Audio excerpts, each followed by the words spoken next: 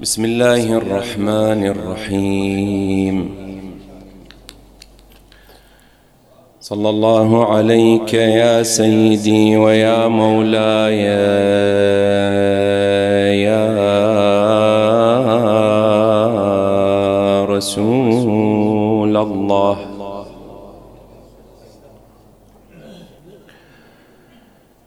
وعلى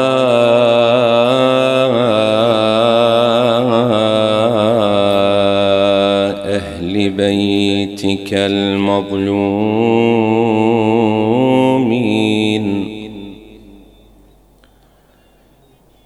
لعن الله الظالمين لكم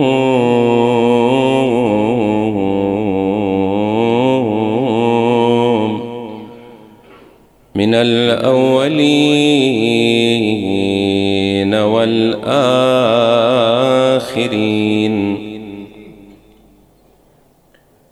إلى قيام يوم الدين.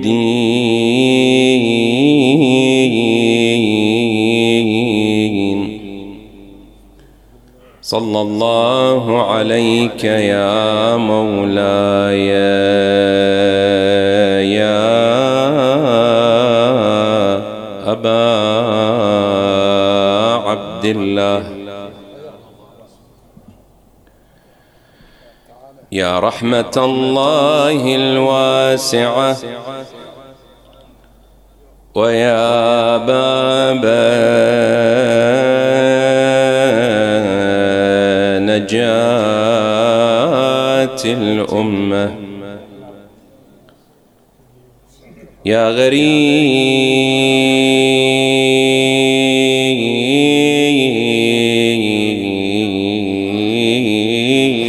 يا مظلوم كربلاء. ما خاب والله من تمسك بكم آمين من لجأ إليكم. يا ليتنا كنا معكم سادتي فنفوز فوزا عظيما.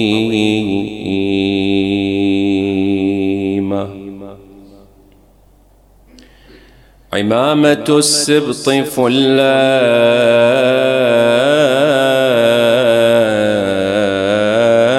حين ألفاه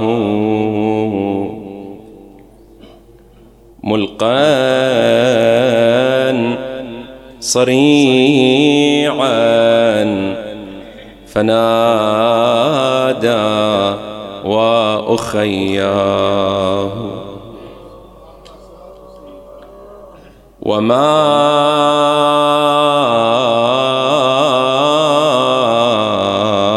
لك القوس مكسورا بمصرعه فمال أحمد مصروعا فمال أحمد مكسورا وزهراه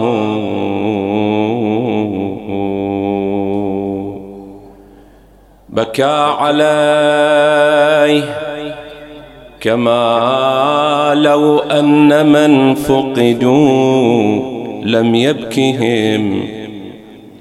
كم واحد راح قبل أبو فاضل ونشفت دموع أبو علي عليه.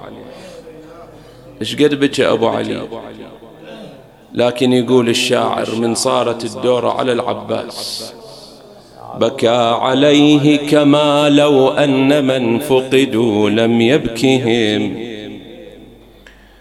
وبعال الصوت ناداه أخاه أخاه. فقال الشامتون به الحسين أوه فماذا تنفع الآه.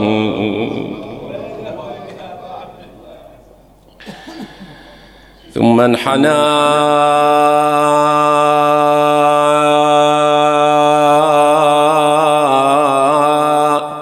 صارخا الآن يا قمري عطشت حقا فمن للقلب سقياه. اسمع بقلبك هالابيات. يروي حميد توارى عن نواظرنا شخص الحسين عجيب أين مثواه، إذ الحسين طريح عند جثته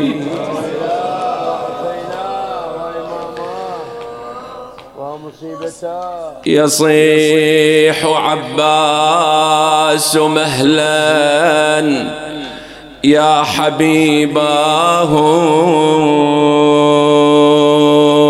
عباس يا أسدي، عباس يا سندي، عباس يا عمدي أيوى نصيراه. عباس سهم رماك رمى عيني يا عضدي، من بعده تهت بل كل به تاه. هل كيف أرفع جثم جسما، هل كيف أرفع جسما أثخنوه، فإن رفعت يسراه أهوت منه يمناه. عباس وحق جودك لولا قلب زينبنا لما رجعت إلى الفسطاط لولاه. أمضي وعما قريب شمر يذبحني، وزينب تمشي في سباياه، السوط يؤلمها والحبل يسحبها. تصيح أدركني كفيلاه، من طاح القمر وحسين جاي يشوفه، لقى العباس لكن ما لقى جفوفه. ذب روح على خي بروح ملهوفة ملهوفة، لا بياخذه ولا يقدر يعوفه. سمعن النسوان صوته وصار بالخيمة الحنين،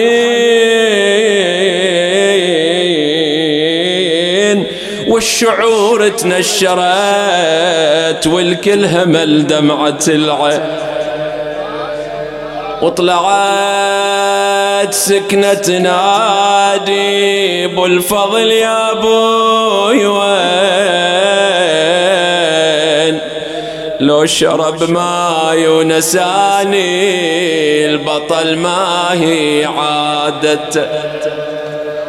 تسمعي الغبنة بصدرة تكسرت والحزن زاد، يصيح شوكتنا افتلت والعدو نال المراد. ردي الخيمة يا سكنة والبسي ثوب السواد، اللي ترجينا يجيب الماء يفضخ وهامته. لكن اللي كسر ظهر الحسين؟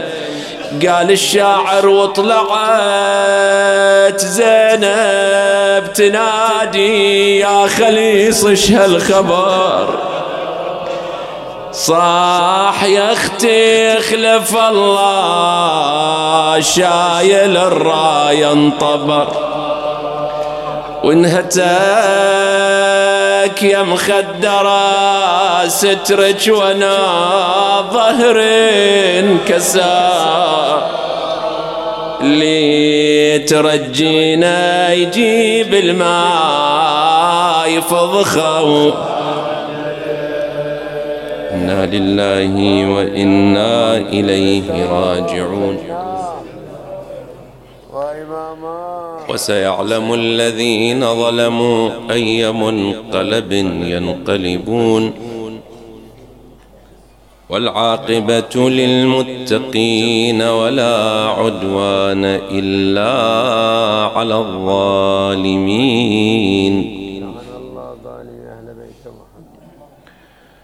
أعوذ بالله من الشيطان الرجيم.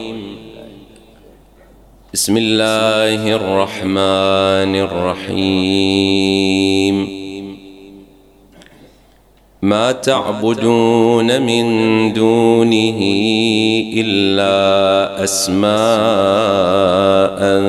سميتموها أنتم وآباؤكم ما أنزل الله بها من سلطان، إن الحكم إلا لله أمر ألا تعبدوا إلا إياه، ذلك الدين القيم ولكن أكثر الناس لا يعلمون. آمنا بالله صدق الله مولانا العلي العظيم. طيبوا أفواهكم بذكر الصلاة على محمد وآل محمد.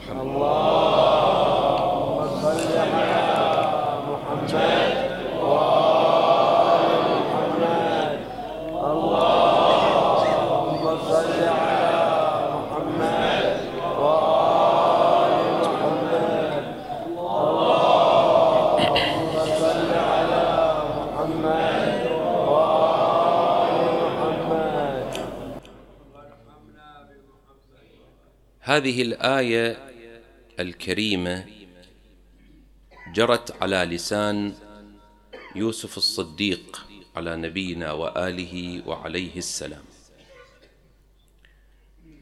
سجينان طلبا من نبي الله تفسير رؤيا، فقبل أن يفسر لهما الرؤيا أخذهما في رحلة عقائدية طويلة، وأثبت لهما وجوب عبادة رب العالمين، وأثبت لهما توحيد رب العالمين سبحانه وتعالى. أولا بين أن عنده علم، وهذا العلم من الله. قال لا يأتيكما طعام ترزقانه. ثم بعد ذلك دخل في عقيدتهم وسفهها بأسلوب عظيم عجيب. وكل قصة نبي الله يوسف في الحقيقة تصب في هذا الجانب، جانب التوحيد. بل الأنبياء إنما بعثهم الله، وإنما بذلوا ما بذلوا من عناء وعذاب، وبعضهم كثير منهم دفع حياته ثمنا لذلك. الأوصياء أوذوا إنما لأجل هذا الأمر. قولوا لا إله إلا الله تفلحوا. أرادوا أن يصححوا عقيدة الناس بخالقهم ويصححوا عبادة الناس. وتشوف أنت في حياة نبي الله يوسف التركيز على هذا المعنى. في أواخر السورة الكريمة قبل الورقة الأخيرة هو على لسانه قال: ربي قد آتيتني من الملك أنت وعلمتني من تأويل الأحاديث فاطر السماوات والأرض أنت ولي في الدنيا والآخرة.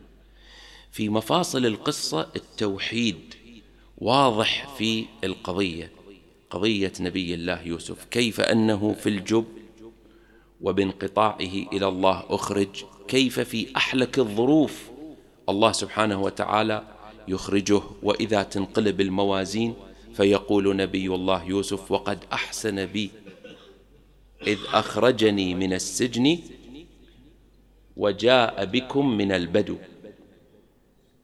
كيف أن رب العالمين بيده كل المقادير. فانطلاقا من هذا الأمر أريد أن أسلط الضوء هذه الليلة والليلة القادمة على هذا المبحث المهم جدا أيها الأحبة، وهو مهم في هذا الزمان خصوصا لإخواني الشباب أعزهم الله وحفظهم. يقسم العلماء التوحيد إلى مراتب ثلاثة. هناك مراتب كثيرة أيضا بين هذه الثلاثة، لكن هذه أبرزها، البقية ترجع إليها بشكل أو بآخر.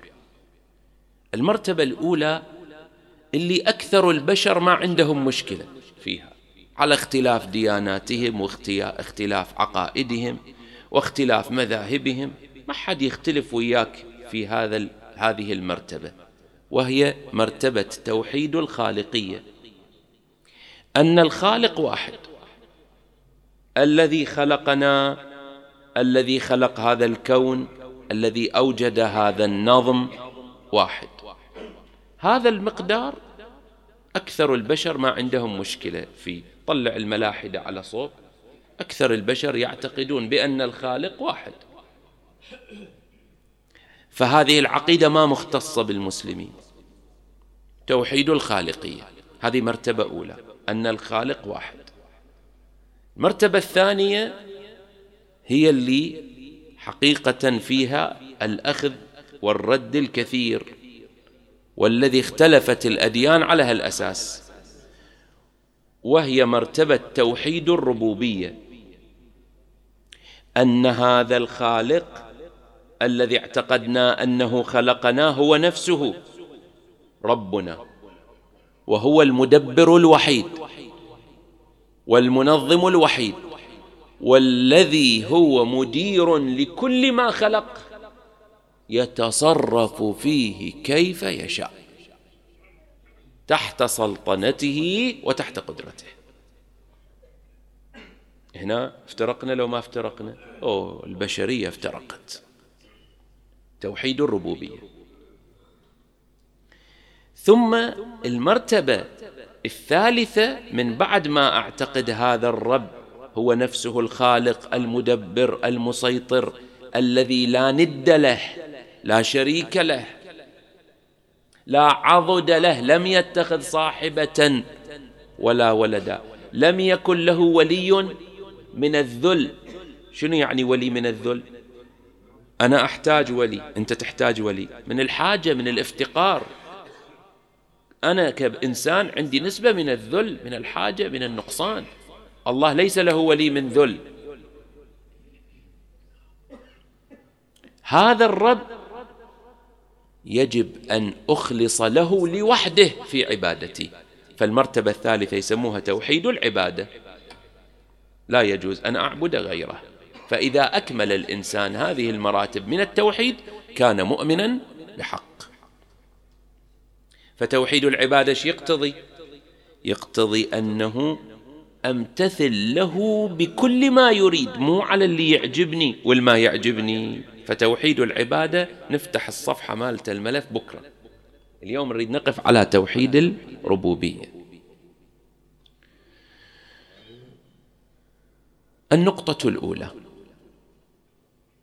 نبي الله يوسف على نبينا وآله وعليه السلام ساق دليل على توحيد الربوبية من كلمة واحدة بدون مبالغة، دليل ساقه كاملا اليوم علماءنا يفصلوه في كتبهم، وهو كلمة واحدة بس: يا صاحبي السجن أأرباب متفرقون.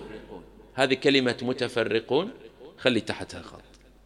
أأرباب متفرقون خير أم الله الواحد القهار. ما تكلم وياهم عن الخالق، ما عندهم مشكلة ويا الخالق، عندهم مشكلة في توحيد الربوبية.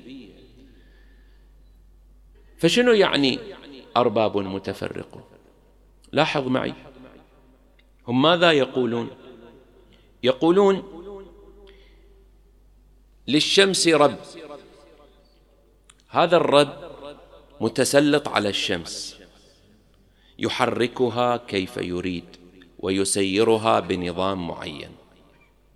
وللمطر رب، إله آخر مسؤول عن المطر. ولكل شيء رب، فللرزق رب، وللصحة رب. فوضعوا لكل حاجة ربا، لأنهم قاسوا المعبود على العابد. فيشوفون مثل ما إحنا ماكو واحد يقدر يمسك بزمام الأمور كلها، فقاسوا هذا الأمر على الله سبحانه وتعالى، فوزعوا الأرباب. هؤلاء الأرباب المتفرقون، هؤلاء الأرباب، القول بتعدد الأرباب يوجب عجزهم جميعا، فلا يستحق أي واحد منهم أن يعبد، لأنه تمسك واحد واحد. هذا معنى متفرقون. هذا إله الشمس وش قاصره؟ يعني ليش ما يتسلط على المطر مثلا؟ قاصره شيء زين. فهو هذا من ربه بالنسبة للمطر؟ هذا اللي هو إله الشمس، من هو مسؤول عنه بالنسبة للمطر؟ يعني لو أراد شيئا يتعلق بالمطر، من هو ربه؟ أثاري رب المطر ربه. وهذا رب المطر لو أراد شيئا يتعلق بالشمس، فربه بالنسبة للشمس من هو؟ فصار الأرباب مربوبين، أساسا الأرباب مربوبين، يعني هم صاروا يحتاجون إلى رب يدير شؤونهم. فإذا هم متفرقون من عجز، ما ممكن أن يكونون متفرقون من قدرة. فإذا كان هو الواحد منهم متسلط على جميع الأشياء، إيش عنده ماخذ؟ إيش عنده أكو أرباب متعددين آخرين؟ ليش متعددين؟ فإذا كان واحد منهم أقوى، المفروض هو المتسلط عليهم فيأتمرون بأمره، إذن هو الرب الحقيقي. فلما يكونوا أنداد معناته كل واحد منهم عنده عجز وعنده نقص، فلا يستحق أحدهم أن يعبد. ثم إن هذا رب الشمس لديه عباد، هذول العباد بعضهم مسوي أواني فخارية مطلعها برا، يقول يا إله الشمس خليها تشرق عليها حتى تيبس وتنشف وأبيعها.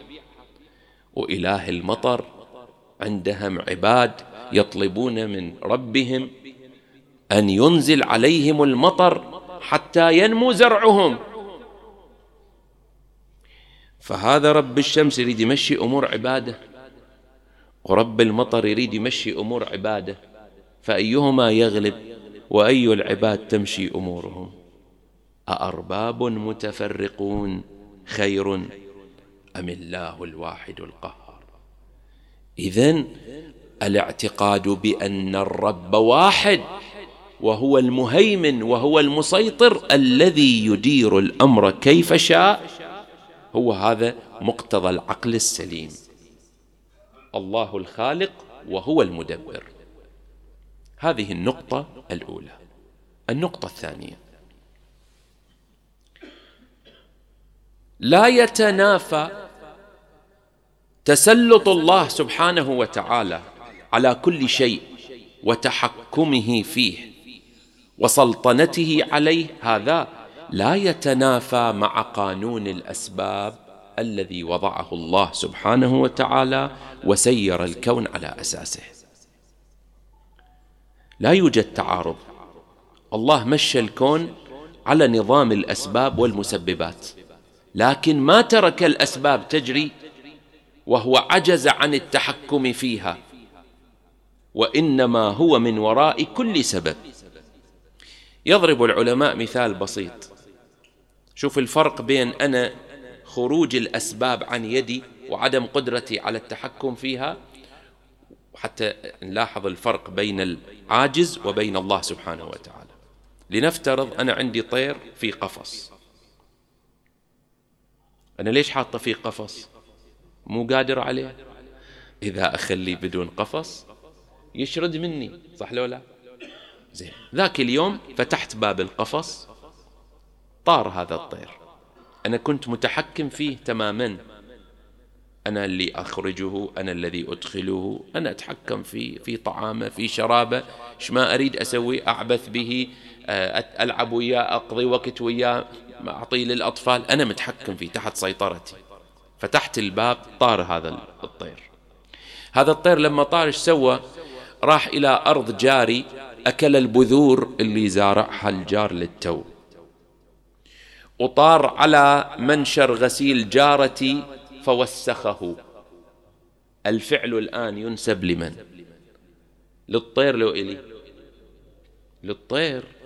ما يقولون عني أنت الذي أتلفت هذه الملابس وأنت الذي قضيت على هذه البذور، لأن من أطلقت الطير ما عندي سيطرة عليه، مو أنا من وراء. انقطع الخيط الوهمي، هذا الخيط اللي أنت تتصور شو تسميه، خيط قدرة، خيط نور، خيط سلطة، هذا انقطع عني بمجرد أن طار. إذن أنا أسوي أحيانا أسباب ومسببات، بس أعجز عن التحكم فيها، أقف مكتوف اليد، ما أعرف أسوي شنو، ما أعرف شنو أسوي. الله سبحانه وتعالى مشى الكون على قانون أسباب ومسببات، لكن هناك خيوط بينها وبينه يتحكم فيها كيفما شاء.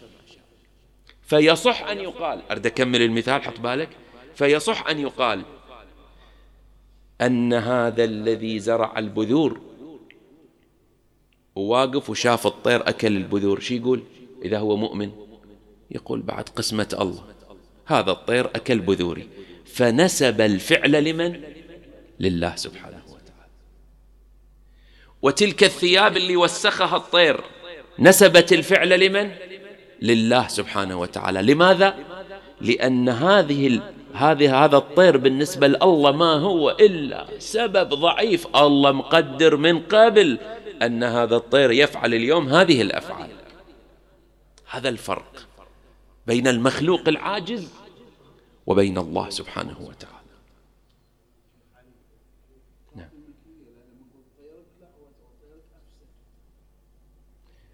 هذه الإضافة تصح بأنها ملابسة، يعني دخلنا في عالم المجاز. أنا أتكلم في عالم الحقيقة، مو في البلاغة. في البلاغة نعم، لا، إحنا نتكلم عقائد، يعني كلام حقيقي. الفاعل من؟ لو أنا جبت المحراث أو جبت الطير وحطيته وأردته أن يأكل، هذا موضوع ثاني. أنا فلت مني الطير، خلاص انقطعت الصلة. هذا الطير شو يريد يسوي؟ أنا بعد ما أقدر أتحكم فيه إلا أن أقبض عليه، فانقطعت الصلة. هذه كاف الملكية أخي العزيز، هذا في باب الإضافة البلاغية، معاني البلاغية، أنك تنسب الفعل إلى المسبب وإلى المباشر وإلى الذي فعل. نعم، زين. طيب، الآن تعال معي إلى القرآن الكريم، خلينا نشوف شنو يقول، كيف يربط الأشياء بالله سبحانه وتعالى. بسم الله الرحمن الرحيم، الخطاب للنبي صلى الله عليه وآله. يا رسول الله، إن تصبهم حسنة، لا تستعجل، هذيك إن تمسسكم، هذه راح أجيلها.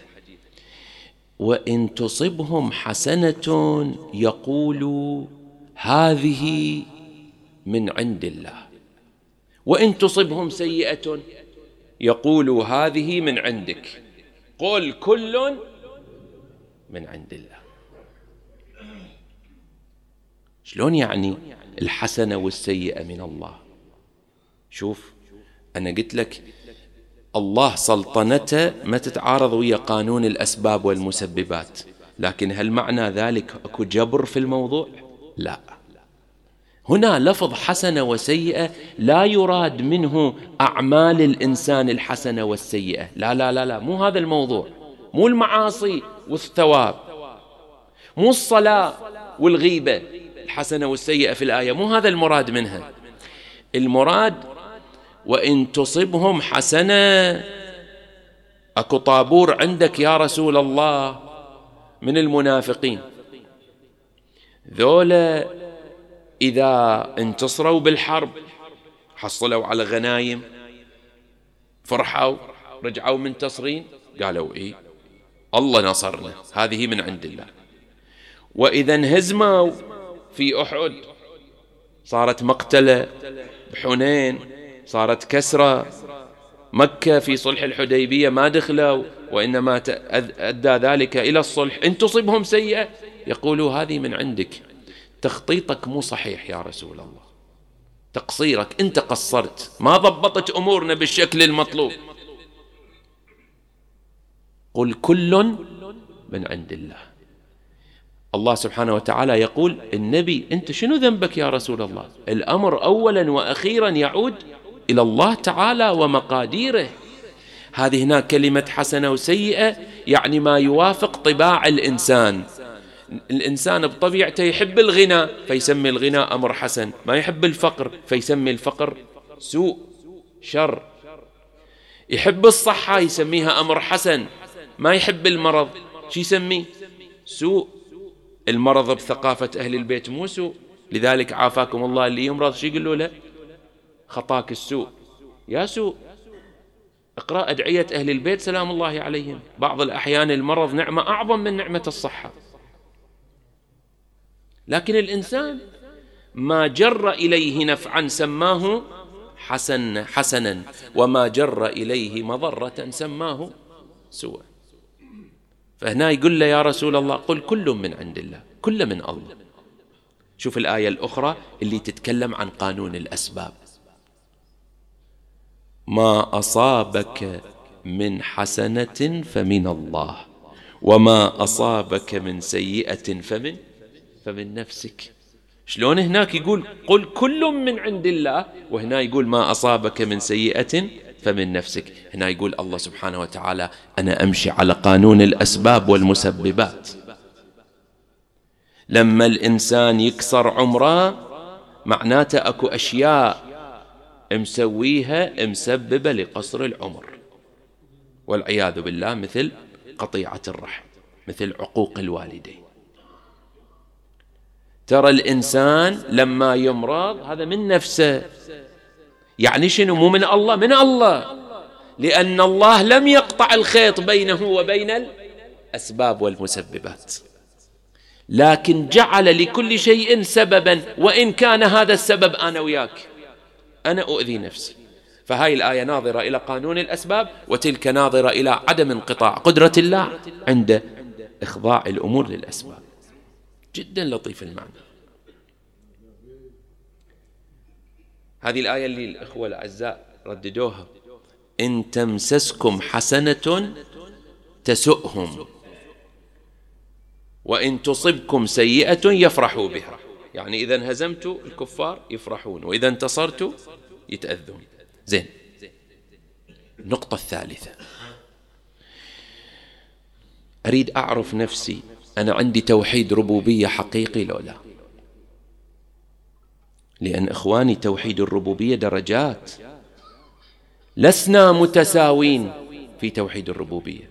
الحد الأدنى اللي يحقق الإيمان موجود إن شاء الله، بس لسنا متساوين. كلما ارتقى الإنسان في توحيد الربوبية كلما نزلت عليه بركات عظيمة من الله تعالى. توحيد الربوبية تدري يعني شنو؟ هذه النقطة الثالثة. يعني أعتقد مهما كان السبب قوي والقانون قوي، أعتقد أن الله تعالى قادر على أن يعطله في طرفة عين. زين، ليش ما يعطله بالمنظر العام الغالب؟ ليش ما يعطله؟ ما يعطله، لأن الله حكيم. الله سبحانه وتعالى مو بس رحيم ويستجيب لي، هم حكيم، ما ينزل الأمور إلا بقدر وحكمة. لا أتوقع يعني الآن كل ما أدعو ينشق لي السقف وتنزل لي الإجابات، مو هالشكل. الله سبحانه وتعالى حكيم قدير، مو بس قدير ورحيم، حكيم يجري الأمور بالحكمة. لكن هذه العقيدة تجر الخيرات للإنسان. هل قد إحنا أحيانا نتعلق بعالم المادة بحيث ننسى مسبب الأسباب ونتشبث بالأسباب؟ بالله عليك، يصير نار لا تحرق؟ نار هي نار ولكنها لا تحرق، ما يصير.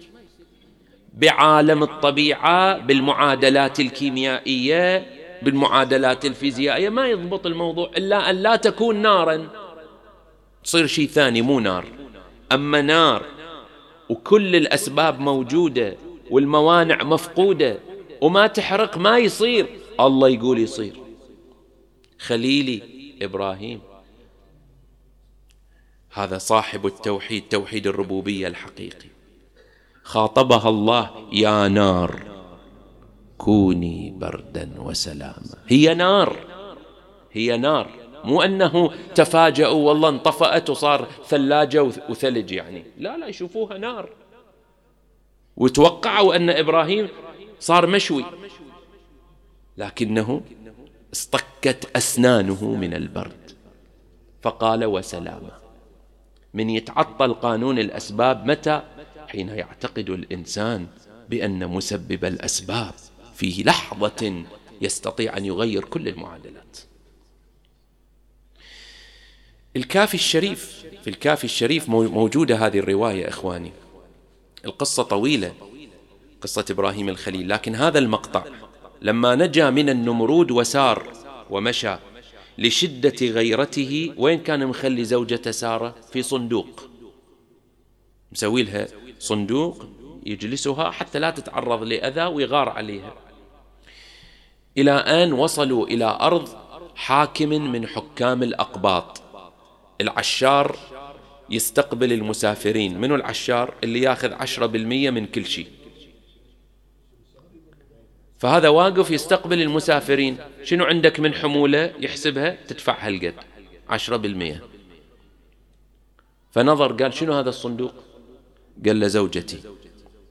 قال له: احكي عدل، شنو زوجتك حاطها بصندوق؟ قال له: اي زوجتي، أغار عليها وضعتها في صندوق. قال: افتح. قال: ما أفتح. أمر أن يفتحوا، فتحوا. قال: إيه، لازم أخبر الحاكم. أخبر القبطي الحاكم، قال: علي به. لما وضعت زوجتك في صندوق؟ قال: إني رجل أغار عليها. هذا حاكم ما يعرف الله، قبطي، مد يده يريد أن يلمس سارة، فأشاح إبراهيم بوجهه وسأل الله أن يحبس يده. يقدر في لحظة رب العالمين يتدخل ولا؟ مسبب الأسباب هو اللي أعطى القدرة والمدد لهذا. فيبست يد الملك في مكانها. قال: أربك قادر على ذلك؟ قال: نعم. قال: سله أن يرجع لي يدي ولن أمدها مرة أخرى. قال: ربي أرجعها. رجعت، مد إيده مرة ثانية. فأشاح بوجهه إبراهيم، ما تحمل، فسأل الله أن يحبسها فحبست. قال: سل ربك أن يرجعها ولن أعيد. هاي مرة ثانية. مد يده ثالثة. قال له: خلاص التوبة، هذه آخر مرة، بعد ما رجعها. قال: إلهي إن كان صادقا فأرجع له يده. رجعت يده، فأكبر إبراهيم واحترمه وقدره وأهداه هاجر، صارت خادمة لسارة، ثم بعد ذلك تزوجها إبراهيم وأولد منها إسماعيل. اللي عنده عقيدة مسبب الأسباب ما تصعب عليه فهم قوانين الله في المعاجز يا أحبة. البعض ينظر يتكلم في حادثة رد الشمس لأمير المؤمنين، يقول: يا أخي ما يصير، الكون يصير به خلل إذا ردت الشمس لأمير المؤمنين. هو من اللي سوى الكون؟ من الذي جعل قوانين الكون؟ الله سبحانه وتعالى. إذا اللي خلى قوانين الكون الله، ما يقدر رب العالمين يبقي الكون على ما هو عليه من غير فساد مع التحكم في مسير الشمس؟ يقدر لو ما يقدر. قانون هنا توحيد الربوبية. بتوحيد الربوبية تستطيع أن تستوعب معاجز الأنبياء، تستطيع أن تستوعب كيف رب العالمين يستجيب لمثل إبراهيم اللي عمره 100 سنة وزوجته عاقر فيرزق بمثل إسماعيل. ويوم اللي أنا وياك نرتقي في هذا المعنى سنرى أن الحياة مختلفة، ننظر إليها نظرة مختلفة. جلد الإنسان، صبرا، انقطاع إلى الله، زهد بهذه الدنيا يختلف، سيكون مختلفا تماما. شنو الله أعطى للذين عندهم هذا التوحيد العظيم؟ الله رفع من مكانتهم. علي عليه السلام ينام مطمئنا في فراش رسول الله، فيباهي الله به الملائكة. يوسف عند توحيد ربوبية، من شاب أذلوه آذوه سجنوه إلى عزيز مصر، توحيد الربوبية. هكذا يفعل توحيد الربوبية. العبودية الحقيقية لله تجعل تصرفات الإنسان مختلفة. لعبودية أبي الفضل العباس سلام الله عليه، لهذه العبودية العظيمة لله سبحانه وتعالى، يرمي الماء على الماء ولا يشرب، يريد أن يشرب سيده أولا. أي نفس عظيمة هذه، طلعت من عالم قانون الأسباب والأشرب ماء لأني عطشان، تجاوز هذه المرتبة.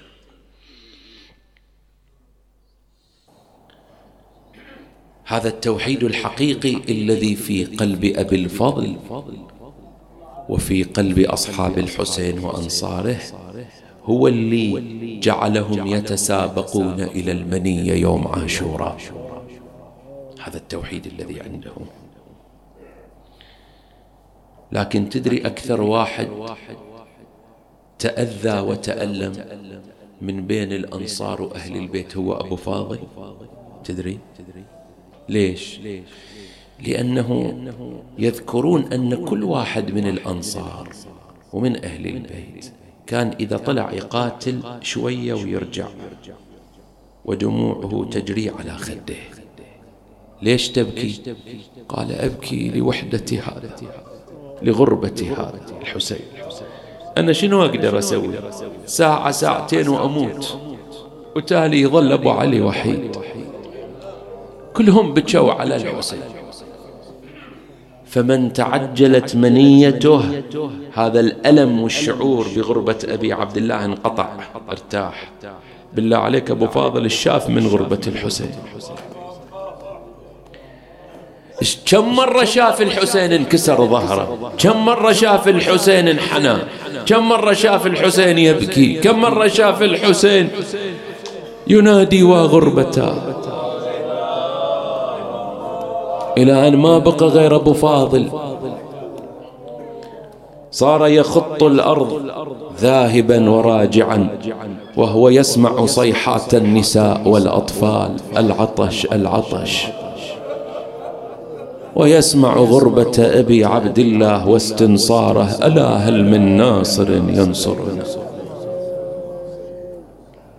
وكل ما إجا يستأذن من الحسين قال له لا يا أبو فاضل، كل شي ولا العباس، أنت العلامة من معسكري، لا يا عباس ما أذن لك.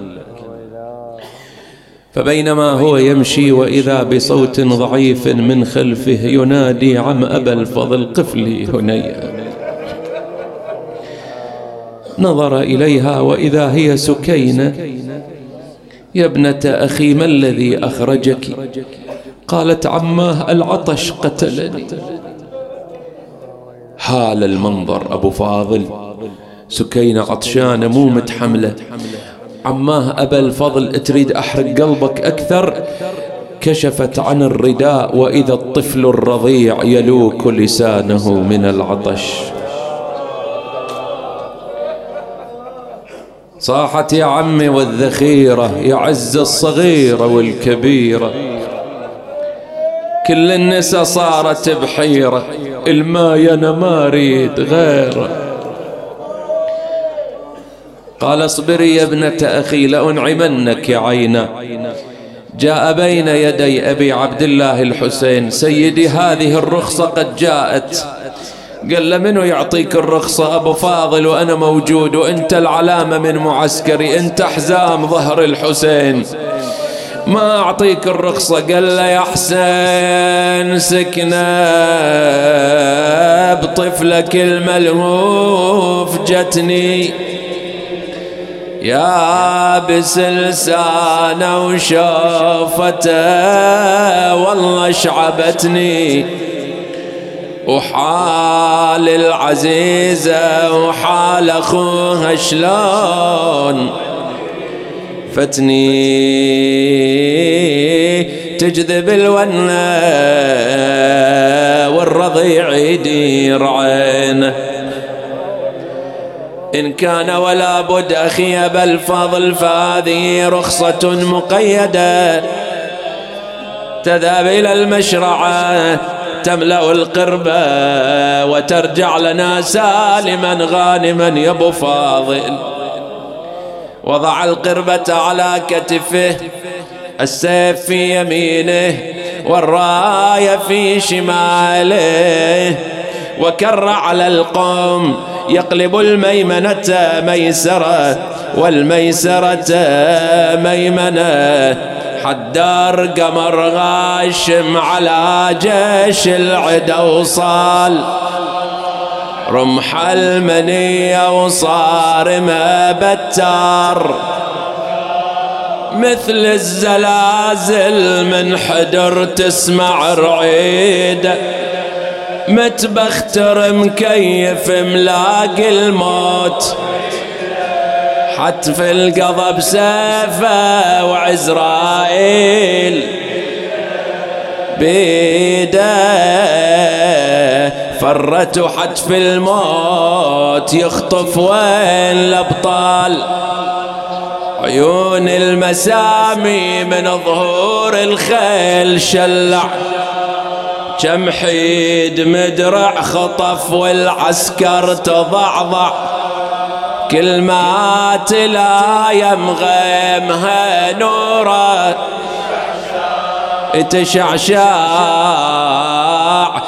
فرت وحتف الموت يخطف وين الأبطال، حتى كشف 4000 عن المشرعة ونزل إلى الماء، وأحس ببرد الماء، قربه لاحت له شفتا أبي عبد الله.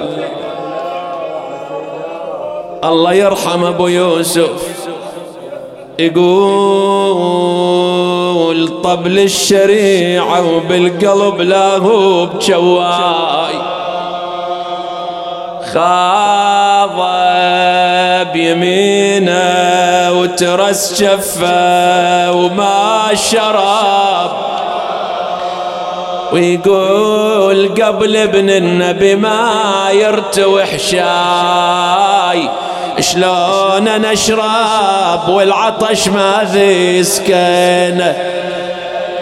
رمى الماء على الماء وملأ القربة وتحفظ عليها حتى وصل إلى الخيام، ألقى بالقربة على الأرض ونادى: يا نساء يا أطفال هلموا هذا الماء قد حضر. لكن يا جماعة الأطفال عطشانين ومو شاربين الماء، وسمعوا بكلمة الماء، هذا صار ينادي: العطش قد قتلني، هذا ينادي: اسقوني قبل أن أموت من الظمأ. حتى اجتمعوا على تلك القربة، هذا يسحبها، هذا يجرها، هذا يلصق صدره عليها، حتى أريق ماء القربة وما شرب أحد من الماء. نزل الجود صارت على الجود لما هذه تحن وتصيح عطشانة واندفق ماي الجود ما حد شراب ظلوا بعطشهم ما أحد منهم شراب ماء.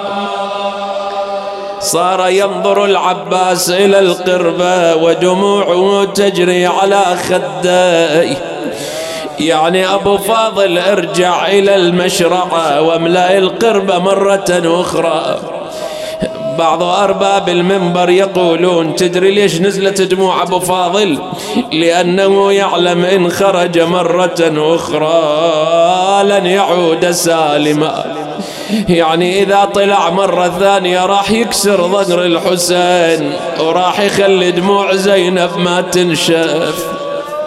عندئذ أخذ بيد العقيلة قال نور عيني زينب لي إليك حاجة. إيش حاجتك يا نور عيني؟ قال لا لا مو هنا. أخذها إلى وراء الخيام حيث لا يراهما أحد. إيش عندك أبو فاضل؟ قال أخويا قول لأخي أبو علي يلتفت لي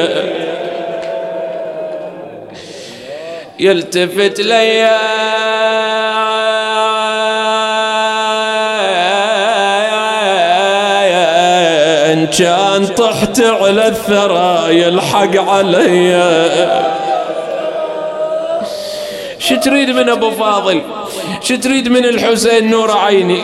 قال انظر بعيني غرته قبل المنية وبلغي سلام الوالدة برض المدينة.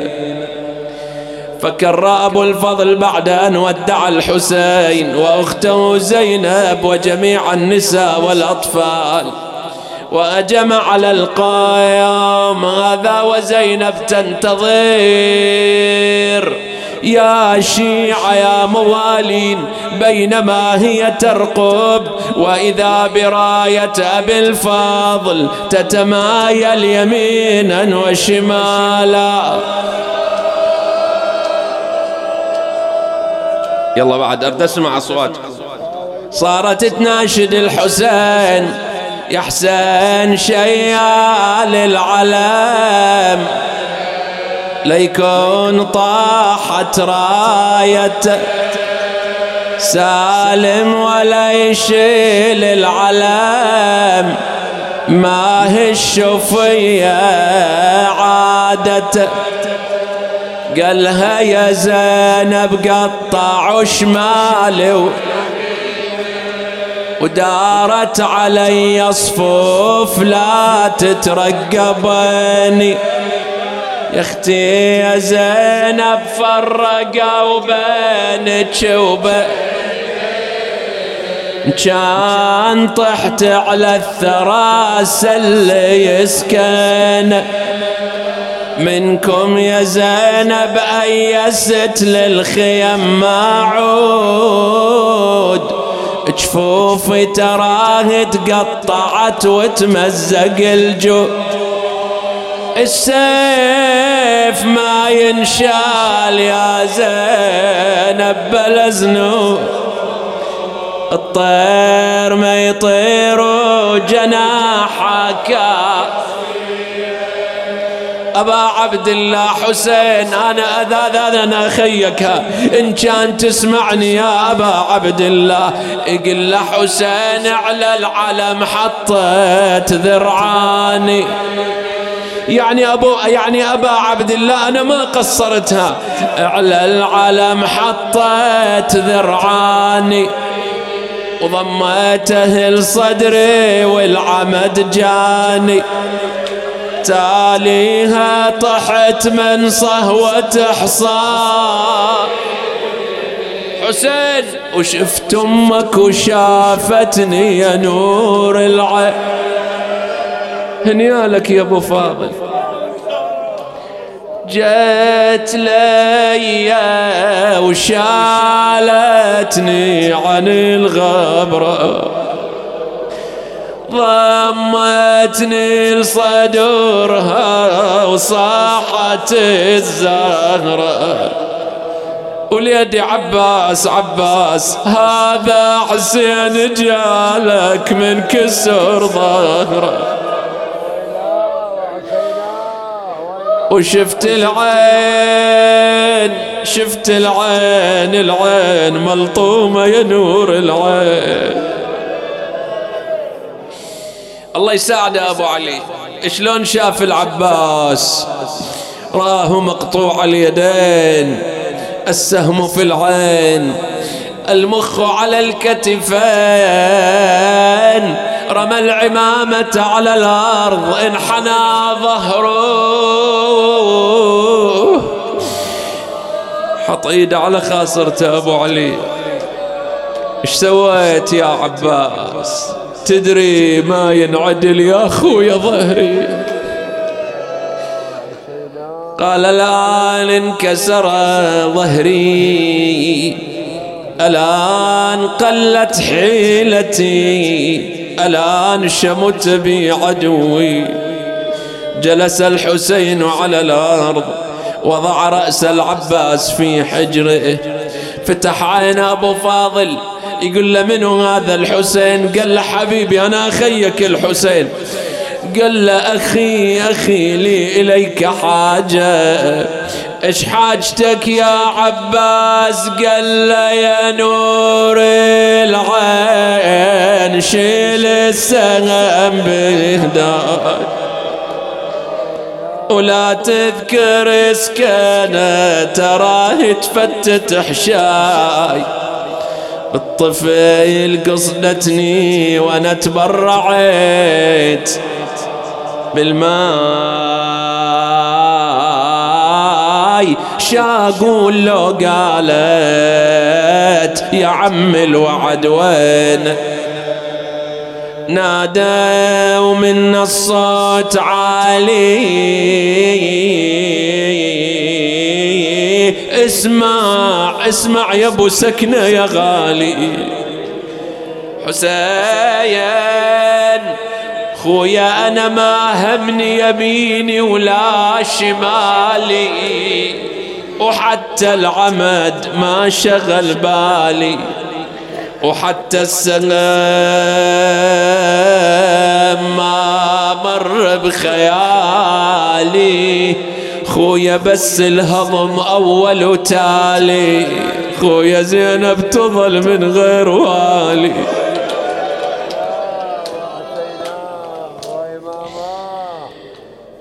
ورجع الحسين محني الظهر. كلمة الدعاء، أسألكم الدعاء.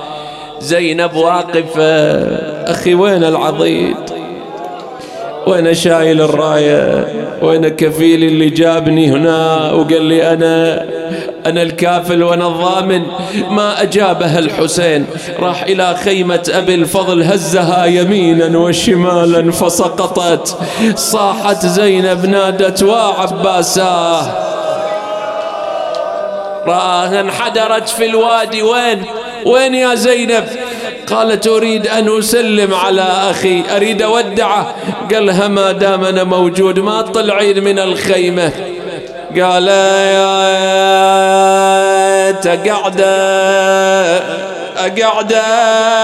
قعدة أنا رايح العباس قعدة، والله واركب جفوف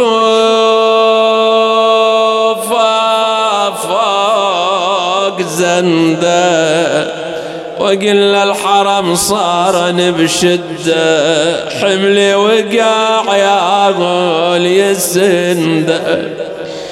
يا ابو فاضل يا غالي يا غالي يا غالي، سلم على الزهرة بدالي، وقلنا يا بت مولى الموالي تركنا الوديع بغير.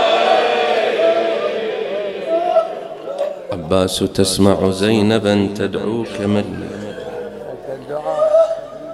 اللهم صل على محمد وآل محمد. إلهنا عجل في فرج إمام زماننا، اجعلنا اللهم من أنصاره وأشياعه والتابعين له تحت لوائه. اشف اللهم وعاف به مرضانا، اقض به حوائجنا، تقبل به أعمالنا، ارحم به أمواتنا. جماعتي الحاضرين اللهم احفظهم فردا فردا، المؤسسون الباذلون تقبل اللهم عملهم.